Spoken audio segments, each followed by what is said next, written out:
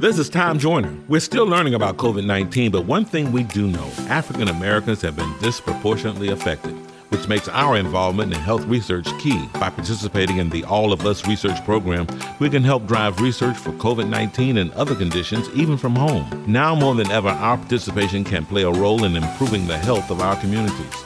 Research is hope, and it's fueled by you. Find out more at joinallofus.org/radio. Welcome to the Liberty Podcast with your host, Pastor Robert Maxey, Senior Pastor of Liberty Church of Baton Rouge. It's our prayer that this podcast will be life-changing for you and that you will share it with someone else. Now, here is Pastor Rob. So tell us a little bit about yourself. Wow, well, I am a Baton Rouge girl, born and raised here. Graduated from the Southern University with an undergrad degree in political science. I have a master's in public administration. Met my high school sweetheart, Mike Wicker, when we were 14 and 15 at Southern. And we have 6 amazing children. Our oldest is 24 and our baby is 6. So the babies just kept coming. So we have 6 kids and we do as well. Oh, wow. Really? Yeah. So I rarely hear people that have that many kids. And when they do, people tell me all the time, they say, well, how many kids do you have? And I say, I have 20. Because, if you say anything over 4, it's just like you say you're having 20. Right. But, you might as well not even worry about it. You can go ahead. If you got anything over 1, you might as well go ahead and have 2. Oh, yeah. They don't realize after 3, they all just kind of roll in there together. It actually gets easier and easier. But we started we pastor Lighthouse Christian Fellowship Church right here in Baton Rouge over on Nicholson Drive, and have been in ministry for well over 20 some odd years, and just absolutely love the Lord with all of our heart. And you'll hear my husband say all the time. He says, "I'm just a man trying to get to heaven. Anybody want to go?" And amen. I had the opportunity to meet him during the One Blood campaign. Did you? Man, that was an amazing time for all of us. And we're actually going to be looking to do something similar to that again. That was so powerful for us, and just a time of healing and restoration and conversation and, in our opinion, just deliverance for our community. It was really great. Amen. With elections coming up here, local elections, I know that God must have given you something. You must have seen something in the way that we are operating here locally to push you and propel you into running for mayor. So what are some of the things that as a mayor president that you feel would be the main thing of your office? I think that just like we all know that for those of us, especially that were born and raised here in Baton Rouge and were, groomed and trained and educated here in the whole 9 yards, that we have woken up really to a Baton Rouge that none of us really recognize. This is just not who we are and how we function and operate. And so I think first and foremost is just being able to be that voice of reason and that voice of unity and bringing our community back together as a whole, making sure that we understand that we have differences, we have issues just like any other community, but allow that opportunity for us to not use those differences to divide us, but really to come together. Because at the end of the day, I say it all the time, we're all God's children. And, we're all creations of God. And so at the end of the day, we're part of that human race. And so for me, it's more about bringing and unifying the community. And then there's some practical things. I've been in government for a very long time. This is not my first rodeo at this for sure. I was the assistant chief administrative officer in the mayor's office previously back in the early 2000s. And of course, I've been on the Metro Council for the last 12 years. And so I've seen a lot from both sides of the hall. And I do think that we have a unique opportunity to make sure that our community is progressing in a way that all of us feel like we don't have to leave this community. So I've had way too many conversations here recently that I'm comfortable with people Right. that have said, I've been here my whole life. I've raised my family here. I've been trained and educated here in Tyra for the first time. I don't feel safe anymore. I don't feel like this is my community and our community. And I'm really contemplating leaving Baton Rouge. And that has been the amazing thing to me, Pastor, is it's not been one sector. It's been blacks, it's been whites, it's been Democrats, it's been Republicans, it's been old people, it's been young people. And so that for me is something that I'm very passionate about, because I think people have just given up hope. And and I think those of us that understand, without a vision, the people perish. And I think that you have to be able to get in and understand the significance of having a vision and then being able to unapologetically lead the people. The word of God said when Israel had no king, it did what was right in its own eyes. And I think part of that is what we're seeing. No disrespect to anyone. I think that there are different seasons and different times for specific kinds of leadership at the helm that are necessary to move God's plan and purpose forward. And I know unequivocally that this is the time and the season that He's called me to do this. Amen. One of my pet peeves, my wife would tell you, is that we talk about losing young talent a lot. And we had my niece actually just graduated from Southern, and she got up and packed up, and now she's in Houston. And we continually lose young, educated people across the board, white and black. And I don't understand why. Go ahead. I'm sorry. I was going to say, go ahead. You go ahead.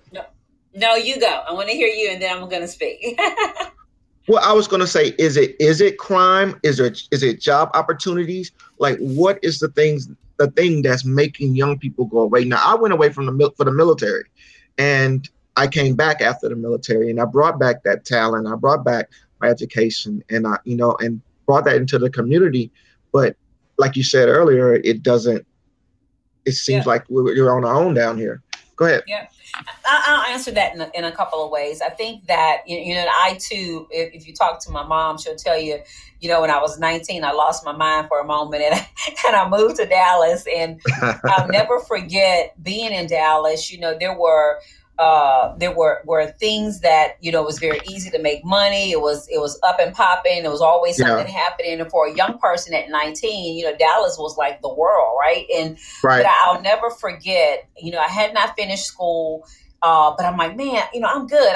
And I'll never forget a young lady, I was working at Bloomingdale's down there. And she told me, she said, Tara, she said, if you have an opportunity to go back home and finish school, she said, Dallas is always going to be here. These opportunities are always going to be here. You go and make a difference and you get your education. I'll never, ever forget that young lady. And she spoke into my life. And, God has sent people at specific times to change the trajectory. And if you're obedient and you listen, He'll change the course and alter the course. And so I was one of those, 19-year-olds that, I can leave Baton Rouge and go, but I'll never forget coming back home. I remember saying, man, there's no place like home. It's home. Right. So I was able to come back and finish school. I had to, beg my professors and the administrators. I told them, I said, good guys, if y'all take a chance on me and y'all let me back in the Southern, I promise you will never, with tears in my eyes, I said, you'll never regret it. Right. And man, I took that window of opportunity and I never looked back. And I continued to get my degree and my second degree, and being able to use my gifts and my talents that I was given to give back into the community. But I think it was about being able to recognize that there's power and potential and value at home. And so, I can go places and do a whole lot of things, but being able to be here where you were born, raised, trained, and giving back to the communities, I think the thing that we have to be able to give our young people. And, in ministry, and you guys know this, there's a saying that if you look at your congregation and you're looking at a whole bunch of faces of old people and there's no young people around, your church is dying. That is correct. And I have to say the same thing about our city. If you look around and you maybe kids are born here, trained, educated here, but at the end of the day, when they get of age and they're able to make a choice and they're deciding to move, your city is dying. And so I think that we have to be very, very creative. I mean, I have fought long and hard. And I have a prime example right in my house with my 24-year-old. You know, she graduated from LSU. She has an undergrad degree in international affairs and global diplomacy. And her goal in life was, the moment I have an opportunity, I'm out of here. You know, she spent 8 weeks in Korea at Yonsei University and then went to Paris. So, you know, in her mind, this world is very small and she can go anywhere. And I'll tell you what ended up happening. She met a lot of different friends from around the country, and they started doing holidays in each other's cities. And so we had a group of kids that came to Baton Rouge for New Year's. Now, I have to be honest with you, I was very nervous and insecure about them coming to Baton Rouge. I said, man, these kids have never been to Baton Rouge. They've never been to Louisiana. I have no idea what they're going to think. And so I polled them and I said, tell me, okay, you guys have been here for a couple of weeks. Tell me what you think. And of course they said, man, we love the food, we love the people. We knew we were going to get an A in that. But I'll tell you, the thing that they did talk about was transportation options. They talked about being able to utilize their creative capital immediately and get access to jobs, because they knew that they can go to other cities and immediately start with this young entrepreneurial spirit and be able to immediately make money and put their creative capital to use. And so I think that we have to be able to be open to those things. Baton Rouge, a lot of times, has become this city where we do stuff because we've always done it that way. And this generation, these kids they're in a whole different plane. If you don't have technology integrated into literally everything that you do, you're already behind the mark. That's correct. I think that we have a unique opportunity to make some major changes, but you know, we've got to integrate those young people and make sure that they feel like they are a part of this next level of generation and leadership. Amen. I totally agree. I noticed a couple of things that you talked about, transportation, jobs, starting businesses. Those things are going to be important in your campaign. So give me specifics on how do you get people into starting businesses? What are some of the things that you're going to use to change the job outlook for young professionals and transportation in the city? Because there are so many holes in transportation. Right. You know, I look at transportation the same way that I look at education. You know, for a long time, we've thought that, you know, you draw this box around education and classroom and environment, and you stick everybody in that box, and out is going to come this educated, trained, ready workforce. And we've recognized years after years that is just not the case. So I think being able to be creative and, number one, sit down and listen to what the needs of individuals are. So just like we recognize, I have 6 kids, and I will tell you, all 6 of them had different education options because they had to have certain things that fit their certain personality style. So I have kids that are in charter school. I have kids that are in private school. I have kids that are in public school, kids that are in Montessori, kids that are in magnet. But I had to be able to be involved enough, know them well enough, know their personality and their learning style to be able to link them and match them with what works for them. Well, the same holds true to transportation. If we really think that we can put one mode of transportation in a city, meaning the bus system, and think that we're going to accommodate all the different transportation needs that there are from varied amounts of people, we are already far behind the mark. And so when you look across the country at cities that perform best, they have a myriad of viable options. So you may have people that, you know, are very environmental friendly, and they have no desire to own a car because they don't want to add to the emissions issues. Yeah. So my son is the exact same way. He doesn't want to drive a car. He believes that transportation is be able to get him anywhere he wants, like places like New York and Los Angeles. It's public transportation. Even the mayor takes public transportation to work every day. Thank you. I mean, we try to take public transportation here, and you know, you'll be standing there for a moment. I mean, we've made some strides and we've made some improvements, but you know, that little short time. Okay, so you know, confession is good for the soul, but bad for the reputation. So I'm gonna tell you and my viewers a little. So when I was in Dallas, you know, I told you I worked at Bloomingdale's. Well, I lived in an apartment, and you know, I had a tendency to kind of, you know, run behind schedule. And, you know, I had a bus that would pick me up. You was late all the time. I was like, yeah. That's for people that don't understand what you just said. Okay. Yeah, that's it.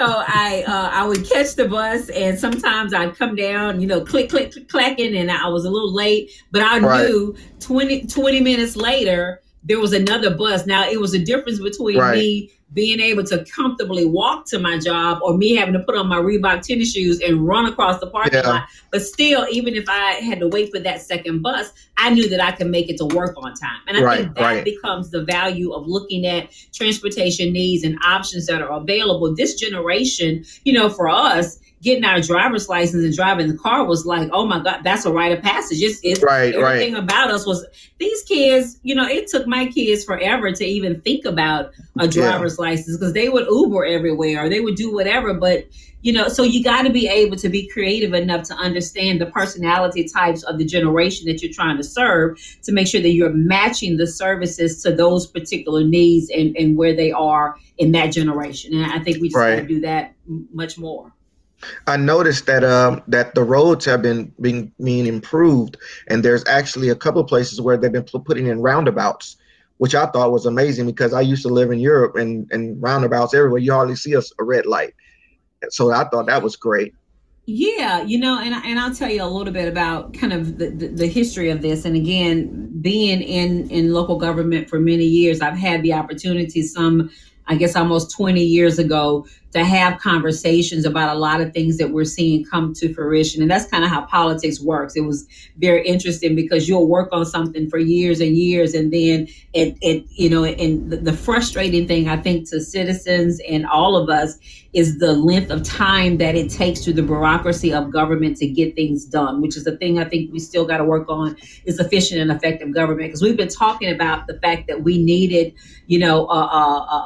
passing a bond issue, and making sure that we have quality roads and all of that. And so what we're seeing now, and I'm happy and I'm grateful for it. We know that, we haven't actively really started spending the Move BR money, but we do have a leftover effect of the road rehabilitation dollars that we're able to see on the road. And then you also have the Green Light Plan, which was, of course, under Mayor Holden's administration, but it was a great and a tangible plan. And so I just saw some sidewalks that were done over on 72nd Street in the Banks community, which is in my district. That's something that was part. If they look at the Green Light Plan, that was one of the first projects because Miss Pat LaDuff over there with the Dom said we've got to get some sidewalks. And so I'm glad to see those things come into fruition, and they were able to convert some of the green light projects into Move BR. But we've got to be able to have adequate infrastructure and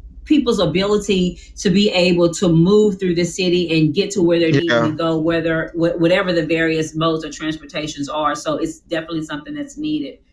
You have a very diverse areas. What is the boundaries of your area? So it's real interesting because when I first started, I actually had the back gates of LSU all the way up to my northern boundary was kind of Tony Seafood and that little area. And then about 10 years ago, we actually went through redistricting, and we ended up having to, because of the making sure that we kept somewhat of a balance on the council, I had to add about 7,700 residents to the District 10 area. So for the first time in history, and I think that was very, very symbolic, but for the first time in history, I was the only council person that actually had Southern University, downtown, and LSU all in one district. Because Southern used to be a part of District 2. But and many people still don't know that I have Southern, downtown, and LSU all in one district. And so I go from the back gates of LSU all the way to the back gates of Southern, and I have a little portion of the avenues. And then I go as far east as Acadian. Wow. Man, if you ever have to hit the ground, knock on doors, you're really going to knock on a lot of doors. What has been the thing that you've championed while on the council? Wow. I think a few things that I'm very, very proud of. I think probably most recently we were kind of going through the accomplishments, and you forget a lot of times over 12 years, a lot of the things that you've actually been able to do. But I think probably the things that I'm most proud of is probably the establishment of the Community Police Ambassador Program. That's one of the things we were able to, a couple of years ago, a colleague of mine, Trey Walsh, and I came together really after the whole Alton Sterling and the flood and the shooting of the police, the killing of the police officers. We came together and said, hey, we just need a moment to breathe and need a moment to understand. And because that morning, I don't know if y'all remember, but we didn't even know, like, okay, should I speak? Should I not speak? You know, what? Yeah. We didn't know how to really react and respond to one another. And so Trey and I were like, you know what, enough of this. And so we pulled together a committee that we thought was going to be kind of just a quick committee, give people opportunity to express what they thought was working well in the police department and what may have needed improvement. And that time period ended up being about 2.5 years, literally, of everybody from the community, the police department, everybody involved coming to that table at one point in time or another to say, this is what we think needs to happen. And so we delivered a police policy recommendation, policy paper. And out of that was a program that Southern University found that was actually mimicked from a program that was done in London.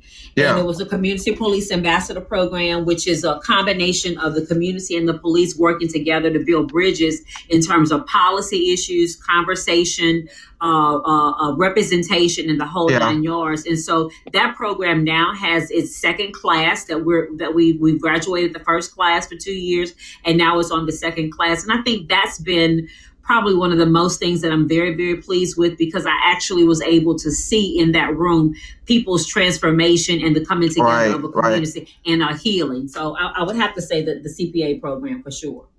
When you look at race relations since Alton Sterling in Baton Rouge, Louisiana, what have you seen as our mayor's failures, or what has she done good, or how do we make that what she has done better?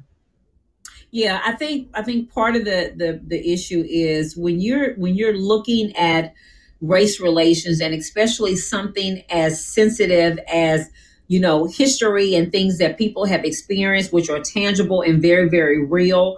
I think that you can't deny those issues, but you also have to, and let me digress for just 2 quick seconds. So my husband and I also do couples counseling, and we believe in just mega marriages. And so one of the sessions that we teach is there's always 2 sides to every fight. Both sides are right. And so people look at us really weird. Everybody coming to the marriage counseling thinking he's wrong, and everybody's got their guards up. But the truth of the matter is both sides are actually right. You're just looking at it from a different perspective. Yeah. And so our job is to take that person who may have a difference of opinion, take them around to the other side, and let them be able to see it from your perspective. We were able to do that with the CPA program. We launched something from the CPA program called Race Talk, and Race Talk was just that opportunity for people to come into the room, breathe a sigh of relief. There was no agenda. And we talked about everything from race and religion to race and social environment, race and education.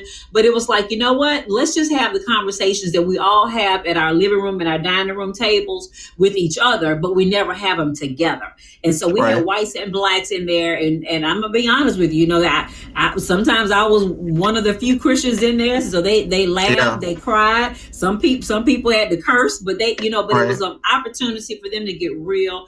And I think, it's not about doing something wrong or right. I think it's just the way that you look at the ability to be able to hear people and have a unique skill set. I was trained as a consensus organizer many years ago. So I have a unique skill set that I'm able to listen to people's sides of the story and help figure out where's the compromise or where's the commonalities. Because a lot of times people don't realize they have more in common than they do different. They just aren't hearing each other. And I think that becomes the major component of how do you take those difference of views, not take it personal and not take sides, but especially as Christians, our job is to be able to be that stabilizer, because God has no respect of a person. We're all his, white, black, green, whatever it is, but you should have the personality and the skill set to stand in the middle and be that bridge builder and make people come together. When I was running for school board, I ran as a Democrat. I'm probably closer to just being an independent. But I've noticed that there's this argument, and we actually talked about it on one of our previous shows, was that if you're a Democrat, then you're not a Christian, or if you're a Republican, you are a Christian, and you can run for things as you understand what I'm saying? So you're running as a Democrat. Yeah, I am. I've been a Democrat my whole life, and for whatever reasons, whether it was tradition or family values or just whatever. But Right. It's so funny because I had a lady that called me the other day. She's like, Tyra, I'm looking at all your views. I'm looking at what you do. And she said, and you're pretty conservative on most things. And, you ought to come over to the Republican Party. We'll welcome you. And I sort of, I was kind of laughing. I got an invite, and I was kind of laughing. And I said, God is bigger than any party. That's I said, right. So if if people would love nothing more than to put their label on you. And I said, Yes. You know what?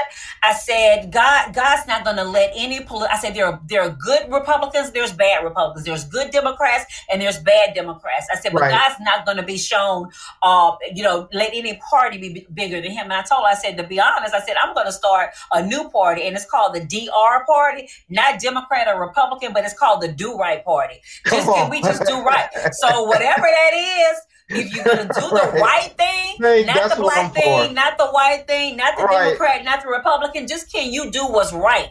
And if you do what's right, then that's where I'm going to stand. And so and I was talking to my 24-year-old. She said, Mama, she said, I would tell you these young millennials, the kids my age, Mama, she said, they're done with parties. She said, they don't want to be Democrat. Yeah. They don't want to be Republican. They just want to be no party so that they can That's have right. the freedom and the right to Do vote whatever whatever they want. Yep. And man, it's amazing when you get young people involved in the election process. They will take it and run with it, and especially when you have a great, diverse inner circle. Oh yeah. Right? Oh yeah. I want everybody around me. I don't want just one type of person around me feeding me their view, but I want everybody around me. I want to know what they think and what they think, and that's how we actually able to cross over and reach people on the other side of the aisle. That's right. And I think that's also how you grow, because if you stay within your same circle and people with the same views and the same ideologies, and you never integrate a different point of view or a different opinion, this world is huge. And if you close yourself off to this is the only way that I can think and only this is right, I think you've done yourself and this community a grave injustice, because there are various amounts of opinions and ideas that if you incorporate a little bit of what everybody's thinking, you can come out with a wonderful, what I like to call gumbo, Right. It's a little bit of this and a little bit of that and everything together. But man, when it comes together, it's beautiful. It tastes wonderful. That's it. Yeah. One of the things I've heard since I've been here, and actually as I was just getting prepared for the night, and I was looking over some of the things that you've done and things like that, and on social media, and I saw people attacking you for even running for mayor. Yeah. So they were saying that you're just looking for your own spot, or there's no loyalty, and I hate that, because when I ran for school board, I knew that I could do a good job. However, when I met with this certain person, they told me that they knew I would do a great job, but they had to be loyal to their friend. Yeah. And I was like, you would rather hurt the community by being loyal to your friend. Yeah, and I've heard that, and that becomes hurtful, and I agree with you. I mean, I've had people that will say, oh, well, I've known this person for a long time, or, I think that they deserve another chance. And I'm sitting here thinking, I get all of that, but let's talk about leadership. Let's talk about community. Let's talk about what does this, and again, it's not about a particular person, but it is about the capacity and the kind and the style of leadership that is necessary for the season. People forget about seasons, and God is all about seasons. And so there may have been a season for a certain kind of leadership. And I'll come off and tell you this. 4 years ago, I sat with Sharon, because I've known her for years. We had a conversation, and she told me she was interested in running. I had everybody saying, Tyra, you gotta run.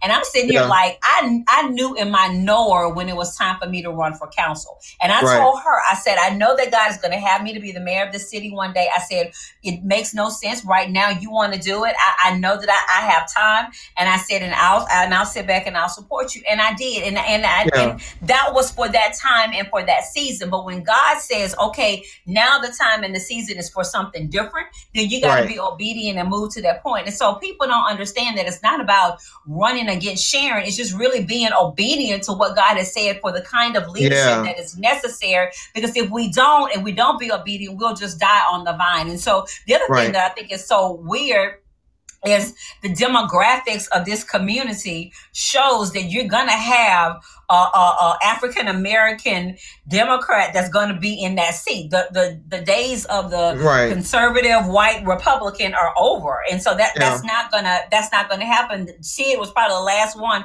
that was able to pull that off. So whatever that looks like, that's gonna be. But you gotta have the right leadership. And you said it earlier. You got to be able to pull across party lines, to pull across racial lines, and really bring this community together. And because of a lot of reasons, we're more divided than we've ever been. And so you got to have somebody at the helm that has demonstrated the ability and has the unique skill set and the anointing to say, hey, let's look at what this looks like from this perspective. Both sides are right. Let's come together and have that conversation. And I know that's what God's called me to do. It's not personal. It's a God thing. God tells you to do something, you run with it, and it's not personal, but you have to do what God has told you to do.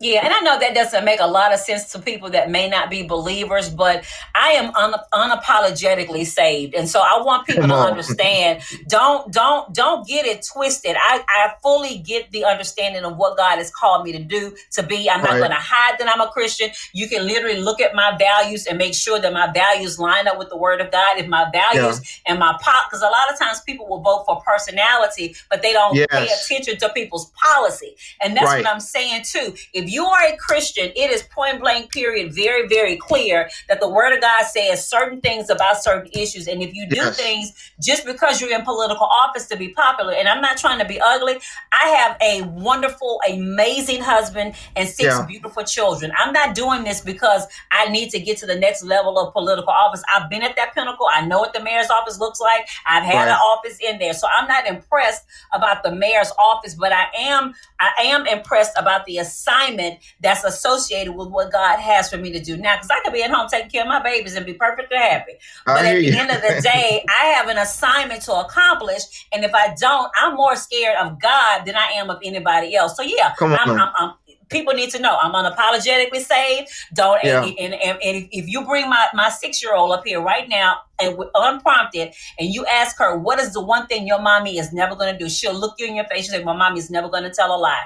And I think that God is using me because I don't care about what people think. I care about what God has said, that he's using me to bring purity back to politics, because people have lost hope, even in elected officials, that you can't be a politician and not lie. You can't be a politician and not compromise. And I'm sorry, I told him, I said, I am unbought and I'm unbossed. So, they just had the recent article about me getting money from Eddie Rispone and Lane Griggs. And I had to laugh for a moment. I'm like, come on, dudes, really? I said, first everybody of all, get money from them.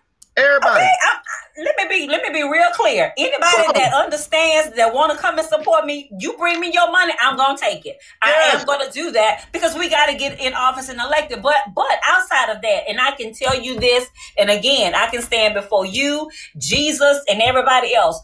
Lane Grigsby has funded my campaign since I first got in office in 2008. If they just took a moment to look at my campaign records, they can see that. But he did it because he said, and I can tell you this, the man has never asked me for one thing ever. He says, I believe you're a Christian. I believe you're godly. You're going to do the right thing. I'm going to support you.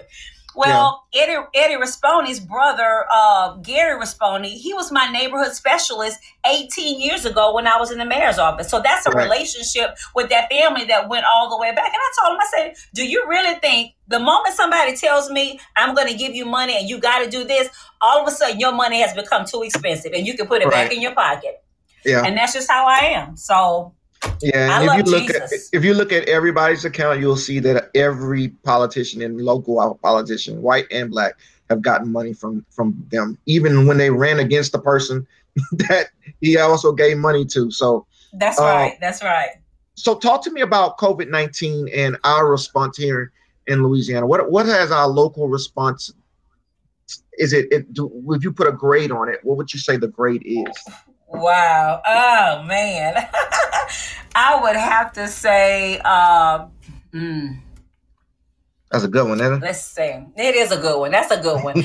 I would have to say probably, and I know I'm gonna have to qualify this when I say it, but I'm gonna have to give us an average. I'm gonna have to say about a C. Okay. And the reason why I say that is going back to communication. I think that there are things that happen, and again, point blank period. We all know that this was unprecedented. None of us ever knew that this was coming, how to react, how it was gonna play out.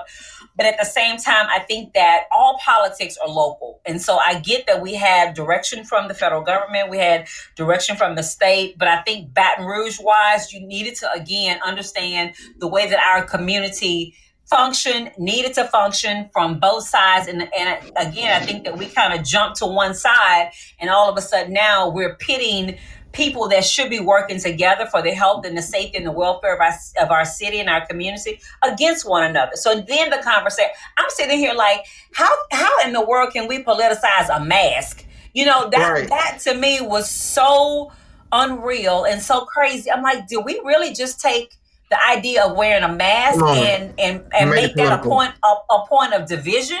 Right. And so I just think, again, the way that you do things, you cannot be reactive. You have to be proactive and thinking ahead and being okay to stand alone as a leader of your community and think through and say, this is how we need to respond based on our particular needs of Baton Rouge. I think it's unacceptable that we have businesses that, number one, had to close down, and number two, that had to make a decision of, I'm going to jump over here and go to Ascension Parish so that I can just be able to function. Now, at the end of the day, I think, because we had to do it, even at the church. And, you had people out there that were saying, we're not going to close down, we're not going to close the church. No, I think that obedience to the law of the land and your obedience to God does not have to be mutually exclusive. I didn't think that it was that much of a divide. But you do things accordingly. So, do we wash our hands? Do we check temperatures? Do we make sure that people have masks and we social distance? You do what is right and what you can do, but you don't go to the extreme of isolating people and making people feel like they can't function and have people punching each other and getting in fights over something masks that we all it's just so I have to give us a C on that one. So how do you move us to a B? What is the thing that you would do to move us to a B? I think one of the things that we have to do is an assurance. I think that you have to bring balance. You have to be unapologetic in authority, but not what do you call it? Where I make people feel like I'm fussing at you as your parent. I think that we're all in this together, because nobody wants their relatives to look at them and you can't visit them in the hospital or they're sick or whatever. So I think part of the conversation is to create that commonality that, hey guys, first of all, we're all in this together, and let's figure out what the balance is in terms of making sure that our community is safe. And everybody, basic principles. Yes, these are the things that you have to do. And can I just say this? And don't judge me when I say this. So, today is my husband's birthday. We're at a restaurant out here in Town Center. Let me tell you how silly I think this is. And this is what I really can't wrap my mind around. So I get out of the car. I put my mask on. I'll walk into the restaurant. I go to my table. I take my mask off. So when you're looking at the whole restaurant, nobody's wearing a mask. Right. I can't figure that one out. We're all breathing the same air. So it's those kinds of things I think that we need to realistically look at. What is the premise under which we're doing this? How is that supposed to work? What are you supposed to do? Because I'm all for wearing masks and social distancing and doing all of that. But it's those kind of little details in policy that we throw policies out there, in my opinion, without thinking through them. So I think going back to that, you have those conversations about what's real and what's necessary and what's not. And then I think that you do utilize resources and opportunities from the state level, but it has to be a community response. It can't be this overarching, because it works over here in this parish, we're going to assume that it's going to work here. You've got to be okay with saying, this is my city and this is what we're going to need to function. You got to have it. One of the, if you look at the numbers, and I think our governor has done a good job at making sure we got the information. Right. And we've seen our numbers here in EBR go up, even with the social distancing and the bars not being open and those things. We're still seeing our numbers go up and deaths go up. So if the social distancing is not working in the restaurant, and everybody's still breathing the same air, what would you do differently? I just think, I think that you got to be able to, because you're absolutely right. And I'll tell you, me and my family and many other people, you kind of see the numbers that are flashing up on the screen now, and nobody really pays attention to them because you don't know, what's real and what's not real. And now they've come out with the information about, they were double counting the test, and now we're having to extrapolate and remove a certain amount of numbers. So when you get to the point where the credibility of the information, because I think we were in such a rush to get so much information out there, and it was good that we were getting information, but I do think we were almost, how can I put this? We were almost over-informed in terms of information that was out there, but we didn't run it through the test to see how credible it was. And you got one shot. You have one shot to especially in these kind of situations, to lose people's trust. And so when the information started coming out that there were all of these false positives and all the numbers, and now people are like, they're not even paying attention anymore. And so that's the frustrating thing, because you really should be paying attention, and you really should be doing a little bit more and making sure you're still complying. But because the information has been it's vacillated, so people are like, you know what, catch me on the next one. I don't believe anything you guys are saying at this point. I think that to me is the most disheartening thing, because none of us can deny that this pandemic was real. How it started, all that kind of stuff is irrelevant, but it was real, and it really is, killing people. And so you cannot deny that. But I think the reaction, and in some cases overreaction, without having a solid foundation of adequate credible information, cause people to just turn the light off and say, I'll catch you on the next one. I don't believe anything y'all are saying. Yeah, and I was listening to the news today, and I see that the Big Ten is not going to be playing this year. They're going to push back there. So do you agree with that? How would you handle sports in the city? I mean, if you were given a recommendation to LSU and to Southern University on playing football or not playing football, what would you say to them? My son just signed. He just moved into his dorm this past week to play football at Southern. And oh wow. We are such a football town. I'm trying to figure out what everybody's going to be doing, in these next couple of months without football. And I know that, we've been watching it pretty closely because we wanted to make sure that, of course, our son was taken care of. And I'll tell you, I got personal phone calls from Coach Odom, and he's just assuring me about the testing and what they're doing to make sure that the boys are safe. That's tough, because at the same time, I know that they were preparing these shields for the boys' faces and making sure that they were covered. I'm not okay. So let me say it this way.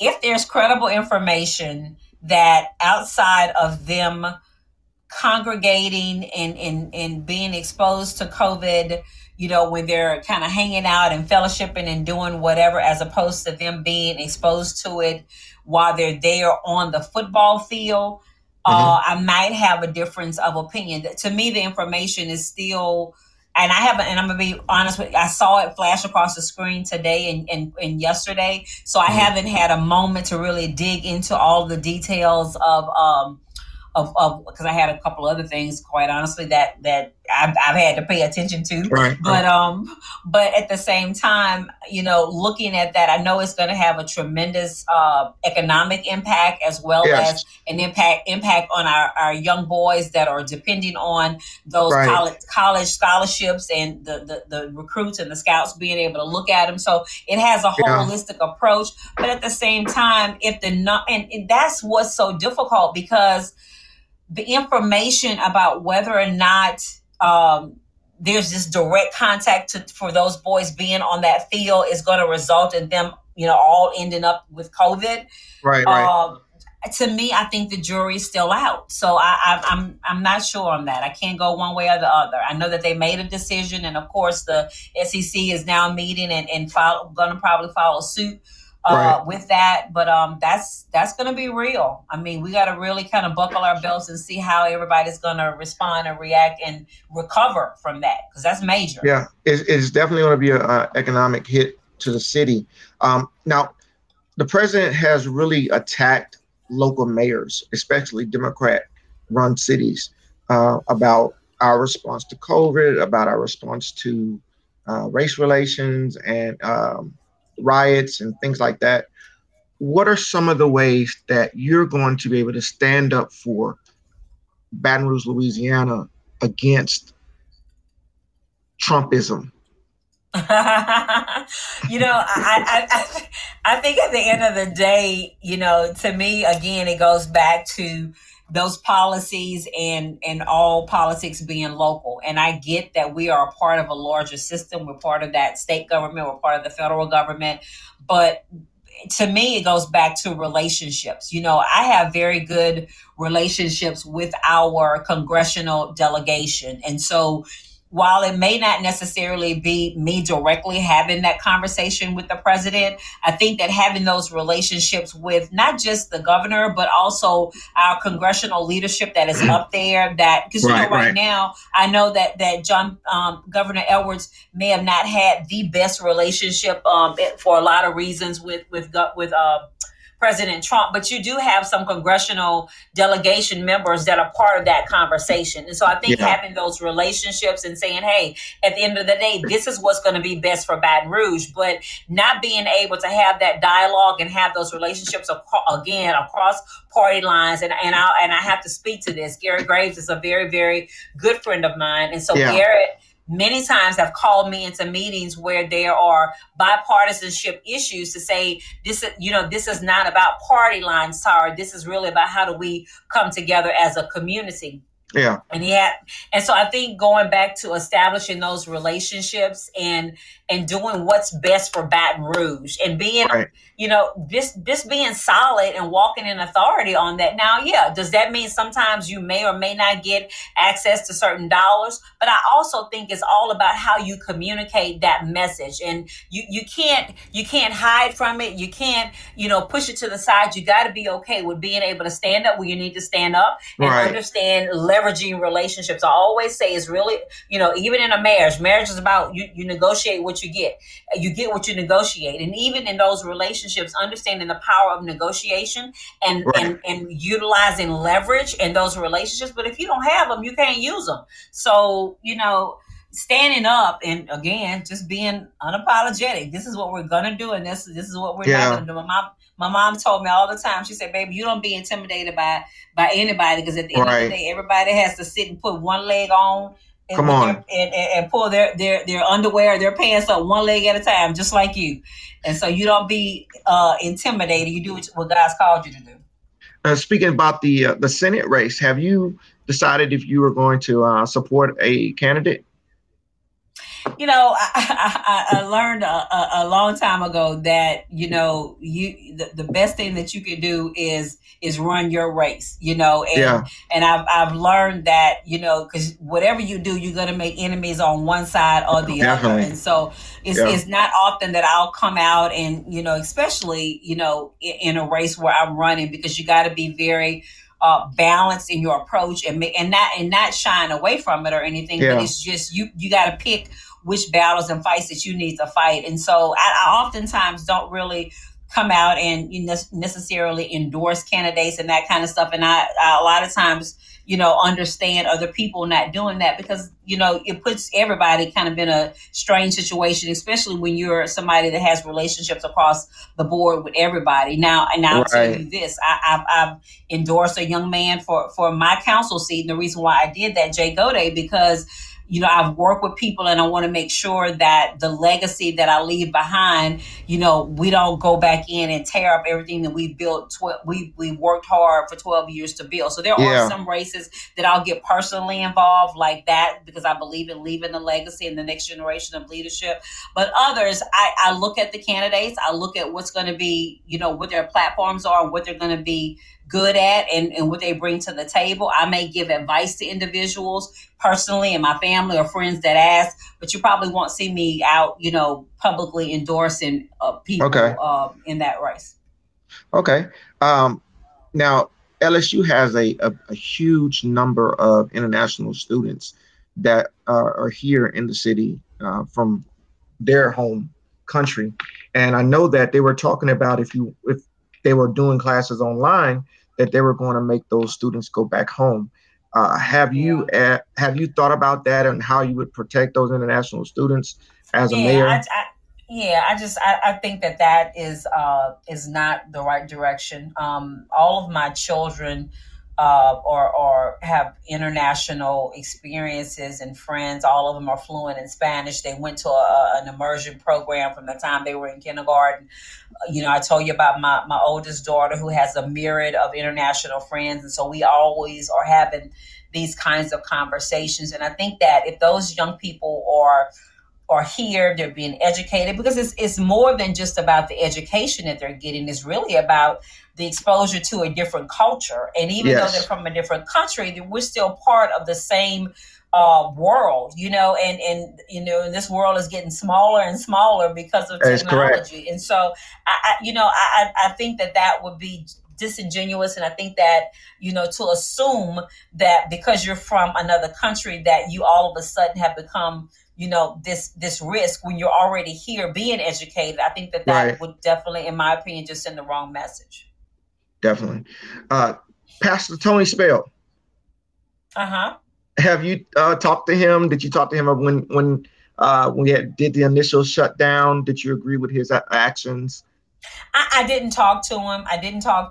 And I wasn't in a position of trying to cast judgment on anybody. I think that people do what they believe, because I don't know what God told Tony, and I can't sit here and say that God didn't tell him to do that for whatever reason. So I never went out and cast judgment on anybody and, oh, you're wrong in this. I can tell you what Lady Tyra and Pastor Mike did, for Lighthouse. And again, going back to that point, I don't think that walking in obedience and being obedient to the law of the land as well as the will of God were mutually exclusive. Now, that was the right decision for us. So we did make a decision that we would downsize the people that were in our congregation. We made sure we had only the essential people there. As the numbers increased, we did what we were able to do. And strange enough for us is that it actually gave us access, because we went online, Facebook Live, and that population picked up, but we were able to actually pick up individuals that historically had not been coming to church, then tapped in or were coming to church online, and since that time have stayed. So for us, it became, God will take lemons for you and make lemonade. And that was for us a way of being able to even increase our fellowship to a degree. And we still have people that are trickling back in and all of that, but I can't judge anybody in terms of what they thought was best for them or for their congregation. I think he did what he thought he needed to do. Now that's good for where you are right now, but as mayor, you're going to be making these policies. And do you make a policy that says, we're shutting down large gatherings? That means churches are going to have to not operate, because that's the way it started off. You're going to have to make a decision either way. So let me tell you, go ahead. I'm sorry. So I was going to say, as Mayor Wicker, Madam Mayor Wicker. I like that ring. I like that. How do you make a decision because you're not going to be able to sit back and say, okay, well, what God says to him, but you're going to be making these policies. Do you make it illegal for people not to have on a mask? Do you give out tickets? Do you not make any social distancing plan? What are the directions you're going to do? That's a really great question, and thank you for asking that. So I do in terms of policy, I do believe this way. So you make those provisions and those policies in place that if you've looked at the context of the information, you make sure that whatever information that your citizens are getting is credible and that you tested it and it's true. And then, yes, you go in and you make those policy provisions in place, and you can't shy away from it. So here was my dilemma in all of that, right? So at the same time that we were having conversations about closing churches down, you leave church or you leave home and you go to Walmart, and everybody was in Walmart. There was no social distancing. At that time, there was no mask requirement. Right. I'm sitting here like, what do we consider essential? Because I don't know, but to some people that understand, my emotional, spiritual, all of that is just as essential as me being able to go into a store and buy bread. So I think, again, when you're making those policies, you can't, that's what frustrated people, was it seemed like you were making a policy from one sector that wasn't being adhered to by another sector. And it seemed like people were selecting money and business over spirituality and what people needed in terms of what was important to their spiritual growth or their faith. And so I think that became that dilemma. So for me as mayor, if I'm gonna make that a requirement, it needs to be the requirement across the board. Because to me, if you make only 10 people be able to come to church, then you need to figure out how to make 10 people come into Walmart one at a time. Because the same holds true. The same air that we breathe in at church is going to be the same air that you're going to be breathing at Walmart. And so I think, again, the layout and the rollout of the plan was not actively thought through. And so that's what started pitting people against each other. Definitely. And I hate the fact that we went to that place of saying, if you're a Democrat, then you are for a mask. If you're a Republican, you're not for mask. If you believe God, then you don't wear a mask because a mask equals fear. Man, that was insane to me. And that's what I meant when I said, how in the world could we politicize wearing a mask? But you're right. I mean, it was divided straight down the line. Democrats, okay, no, we're going to wear masks. Republicans, no, you're not going to make me wear a mask. And, it's all about my freedom and flexibility. I'm like, where is the sense and sensibility in it all? How do we take something that simple, and we're talking about people's public health and safety, and we make it a political issue? And I think not getting into the dynamics of looking realistically at what was important to both of those groups, because here's what the other groups were saying. And I was, because I'm, again, I'm listening to both sides, and the other side was saying, well, you know what? It's not proven that wearing a mask is going to stop you from getting COVID, which, okay, everybody's saying that now. So we understand that it may reduce, but it's not going to prevent. So if you can't tell me that it's going to stop me from getting COVID, then don't make me wear a mask, okay? But they said, because what happens is if the federal government or the government is able to tell me you are required to wear a mask, then that means that, this is where people get really crazy about this kind of stuff. Now you can tell me that you're going to require me to get a vaccine. And that's what people are really afraid of, because they don't trust the vaccine. They don't trust the government. And so to them, the whole mask mandate was a test case to say, if I can make you wear a mask, then I can definitely make you get a vaccine and tell you that you can't go to the store or your kids can't go to school unless you get a vaccine. Now, you really want to see the fallout and the fighting and all of that. Let them come out and say you're required to get that vaccine, and that's going to be that's at the core. I think what the real issue is. And now, see, and that's a huge thing. How do we make sure that we're not in the same place 2 years from now without saying everyone needs to be vaccinated? Because eventually, you're going to send your kids to school, and if my kid is vaccinated and yours is not, how do we protect? And I think you're going to have some problems, because I think that people people wholeheartedly, or you got folk that are adamant against certain vaccinations because, you know, certain vaccine have proven to, you know, cause autism in kids and, you know, all that. So you got all that kind of stuff in terms of people's personal liberties and personal freedoms, you know, as it relates to the government requiring us to have, you know, these vaccines. And so that's going to be, again, going back to leadership. You've got to be able to have that discussion, because I'm telling you, at the core of it all, it's about people trying to figure out, at what point do you make me do as a free person what do I don't want to do? And that's the conversations I think that we are realistically coming up against in short order, because that I think that is going to be the question. If you want your child to go back to school, you're going to have to, and it goes back to even the flu shot. And I know that's kind of a different scenario, but you got people now that has never gotten a flu shot and won't get a flu shot. So, you know, it's a real conversation and discussion that's going to have to be had, and I think that's what it's boiling down to, is those opportunities for those liberties. So, as mayor, you're going to say everyone make their own decision.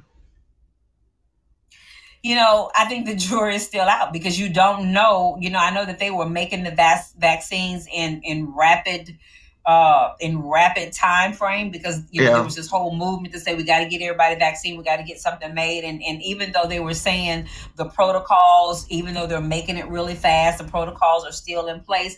There's always going to be that segment of the population, that large segment of the population that says, you know what, we're going to have to wait and see. So, you know, I know originally they were talking about you cannot have a vaccine and actually see whether or not that vaccine is effective quicker than at least 5 to 10 years down the line. And so I think that you know, before you come out here and you start saying, okay, y'all got to have the vaccine, but look at it. I mean, the virus itself has started reacting differently. Now you got people that are at their homes that are surviving, as opposed to going to the hospitals and being on ventilators. Now they're recognizing that people don't really necessarily have to be on the ventilator. So I think the virus itself has started to,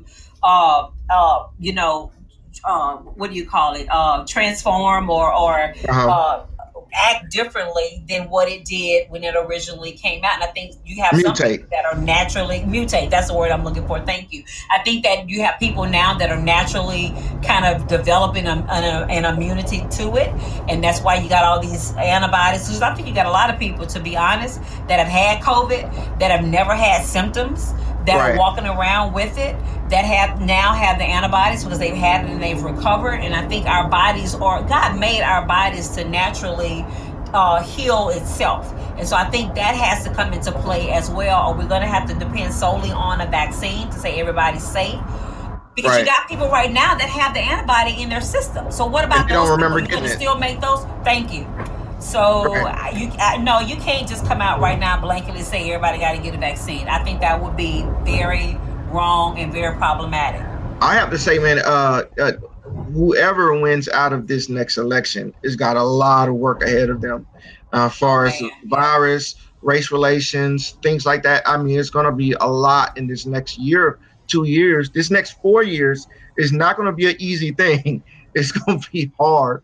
You better be eating your Wheaties, that's for sure. And you better already be working on it and rolling your sleeves up and getting it done. Yes, sir. As far as crime in EBR, are you happy with the numbers, or have you seen? It seems like the numbers are creeping back up. Man, I am devastated about crime in this city. I am, and the reason why I say that, you know, I'm raising 2 young Black boys in my home, you know, and out of a lot of the folk that are there, you know, it's up close and personal to me. You know, I live in the neighborhood that I grew up in, so I'm not having to, you know, draw an appeal what I see on television. You know, I have the prostitutes knocking on my door at 2:00 in the morning saying, "Can I get a sandwich?" You know, I don't know how many people have had to take their 4 babies and shove them underneath the bed to avoid the gunshot. So I get that. That's not something that I have to read about. I live it. But you know, and I'll tell you, my frustration is that I can really hear you. When my husband has to do the funeral and has done 3, as a matter of fact, of young boys 17 years and under since January. I don't know about anybody else, but that completely changes you when you go to a funeral and you're seeing this young boy who played basketball with your son, and you're sitting there watching his mama have to come to church every Sunday with tears in her eyes because she can't figure out what is going on, and then and then the brothers and everybody associated with it, and you see all these young people coming into the funeral with this whole face of despair, and that's unexplainable. You can't even get your mind around that. And so we've got to be very much more creative and very much more methodical about addressing crime in this community. We have examples of going into communities. You come into my neighborhood, I can tell you where the drug dealers are. I can tell you where the drugs are being dealt. That's no secret. But I think that you got to be able to come back into those communities and empower those communities to say, hey, this is our neighborhood, and do police it in a whole different way. Because in my neighborhood, there's no question about who called the police. And I tell them, I said, don't even question it. If something happens, Miss Tyra, call the police. It was always me. She's the crazy lady that's gonna always call. But I think that you got to be able to get back, because in every neighborhood you have those individuals that are not afraid of their own people. You just got to get in there and know who they are and how they respond and what the needs are, and be able to get down there and deal with how to bring resources to the table to stop this trajectory that we're on, because it's out of control right now. Right. Now, are you happy with the police chief? Are you happy with force numbers? What are some things that as mayor you have power to change? I think that you have the power to change a lot when you understand that nobody. I can hardly hear you, Tara. I can hardly hear you. Okay, I'm sorry. Can you hear me? Hello? Yeah. It sounds like you're standing in the middle of traffic. I'm driving down the interstate now, so can you? Okay. Are you able to hear me? Yeah.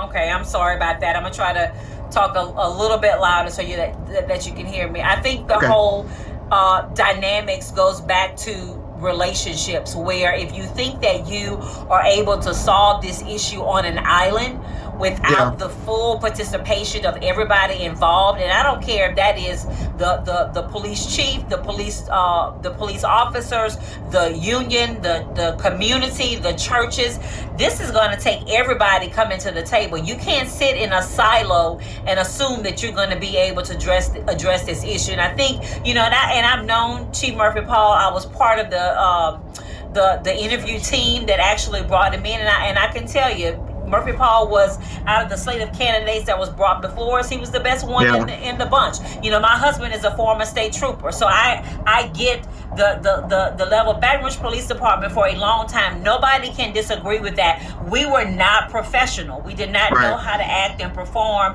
and treat people with respect and professionalism. And so part of that whole dynamic was being able to get in and change a culture and an environment. We can't deny that there were issues internally, and I think that there was a lot of things that went into that mix. And I think based on the situation and the circumstances and the authority that was given, people were trying to do the best that they could with what they had. Now, we do need to be able to look at a trajectory of change and figuring out that maybe what we're trying to do and what we're trying to accomplish, we got to be able to be okay with changing that strategy or changing that ideology, because right now, even within the police department, when you got police officers that are afraid and can go and work at Cox Communication and make more money than they can in the Baton Rouge Police Department, we cannot continue to be a training ground for smaller agencies that are in our region. So there's a myriad of things I think that we've got to come to agreement with. Part of that policy paper that I told you about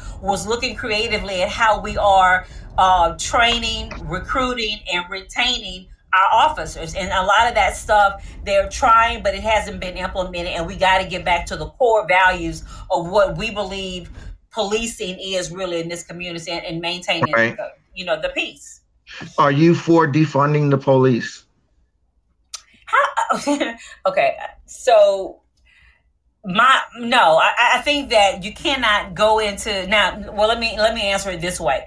I think that there are things within our entire city parish budget that we can look at how we are prioritizing things in a much better way. That includes our taxes, that includes a lot of things. So when you talk about defunding the police, I think holistically, you got to look at how we prioritizing our spending, and are there other resources that we're putting in certain places that realistically need to be in another place. And I don't think that the police department has to be the sole department that says, oh, we need to pull money from the police department just because it's police. Because I'm sorry, but in the absence of law and order, you have chaos. And I don't care who you are. If somebody breaks in your house, or somebody is facing with you with a gun or trying to shoot or murder you, you're not calling EMS. You're not calling the next nonprofit organization. I ain't calling the police. I'm sorry, I'm calling the police. And so that's real. And and so I think that we need to look holistically at how we're prioritizing spending all over EBR and all over this parish, and use what we have in a much more efficient and effective way, and not just single out the police department. There's absolutely no way you're going to win over senior citizen Republicans saying defund the police. Yeah, I mean, people, especially I think in this environment where people are afraid of their life. Like, you literally don't know. I got an app on my phone. I tell all the parents, I say, if you don't have Life 360, you better get it on your phone. Because even as a mother, part of my children's responsibility and commitment to them having a cell phone is you better keep Life 360. So I know how fast you're going. I know where you are at all times. Yeah. Who are your friends, who you're involved with, because I don't feel safe with my children being out in certain times of night and not knowing if they're going to return. So I know if I'm feeling that way, I definitely know that our older citizens and our more conservative people are feeling that same way. People want to be safe. They want to be able to come back home and live, peacefully. Amen. Quickly, grade schools. Should they open? Should they close? What should we do? You're wrong for asking me that after the first week of video conferencing. Man, I said next week all parents gonna say yes, open the schools and let them. I don't even care no more. I don't even care. Yeah, man, it's rough. We've got to have that conversation because kids getting back in school is necessity, but we got to do it. And we got to do it responsibly. Look, I've become the principal, the cafeteria lady, the social worker. Oh yeah. And the teacher, and the tech for the computer as well. All in one. I agree with you. I agree with you. We're all there. These teachers earn their money. They do. I have a huge respect for teachers now. If I didn't before, I love them. They need a raise. Thank you so much for coming on. I hope that I didn't drive you crazy with all my crazy questions. No, I think it was really, really great. I thoroughly enjoyed it, and I really, really appreciate the opportunity to express my heart and talk to you guys. This has been a wonderful way to spend my evening.